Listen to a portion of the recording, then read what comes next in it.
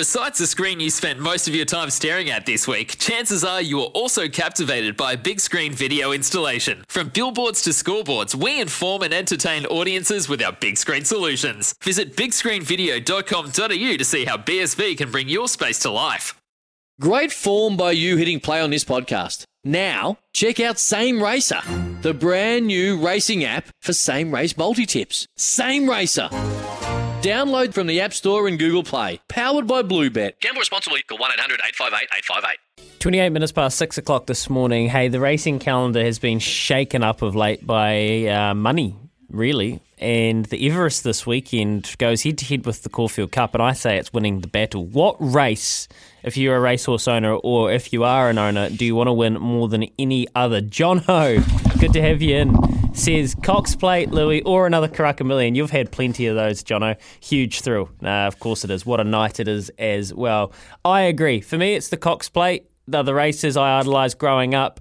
They're the races that really kick-started my career in racing and what really sent me over the edge with Winx, winning 4 of them. And for me, that is the pinnacle at this point. Kempy?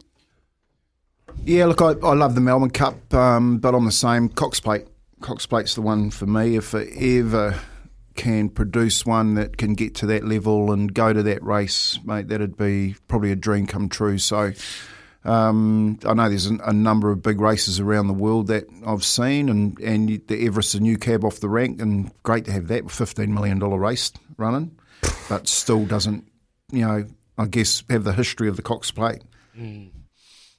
I think that's the way you look at it, Kempy? The history behind all these fantastic races. Like Everest is obviously good, but it's huge money, and money can't, change your way of focusing and approaching it. So for me, boys, I don't know.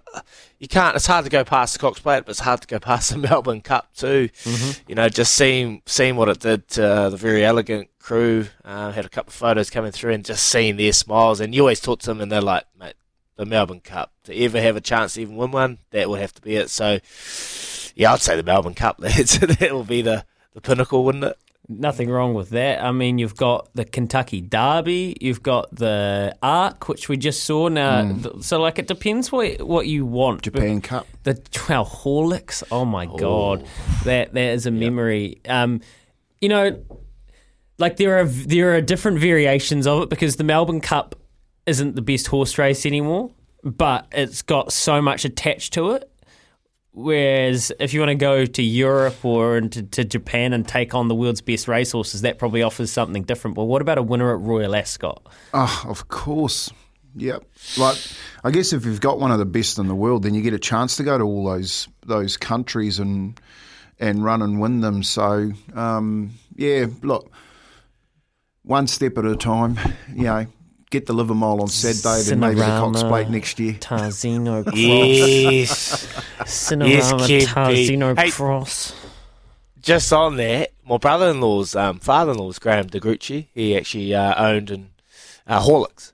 And seen Horlicks' graveside there in Hastings. What a horse, what a win. Japan Cup. Mate. Yeah, good. Incredible.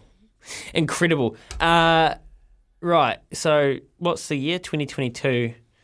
So 2023, so it's a yearling, 2024, 25, 2026. 2027 Cox Plate winner, Tarzino out of Cinerama. Yes! Gets it. We'll play that back. Grab that joke, because we'll play that back 2026. Deck maintenance isn't fun. Move the furniture and barbecue, sand and prep, paint, seal, or get a low-maintenance Trex deck. The only colour fade you'll have to deal with is watching the sunset. Trex, the world's #1 decking brand.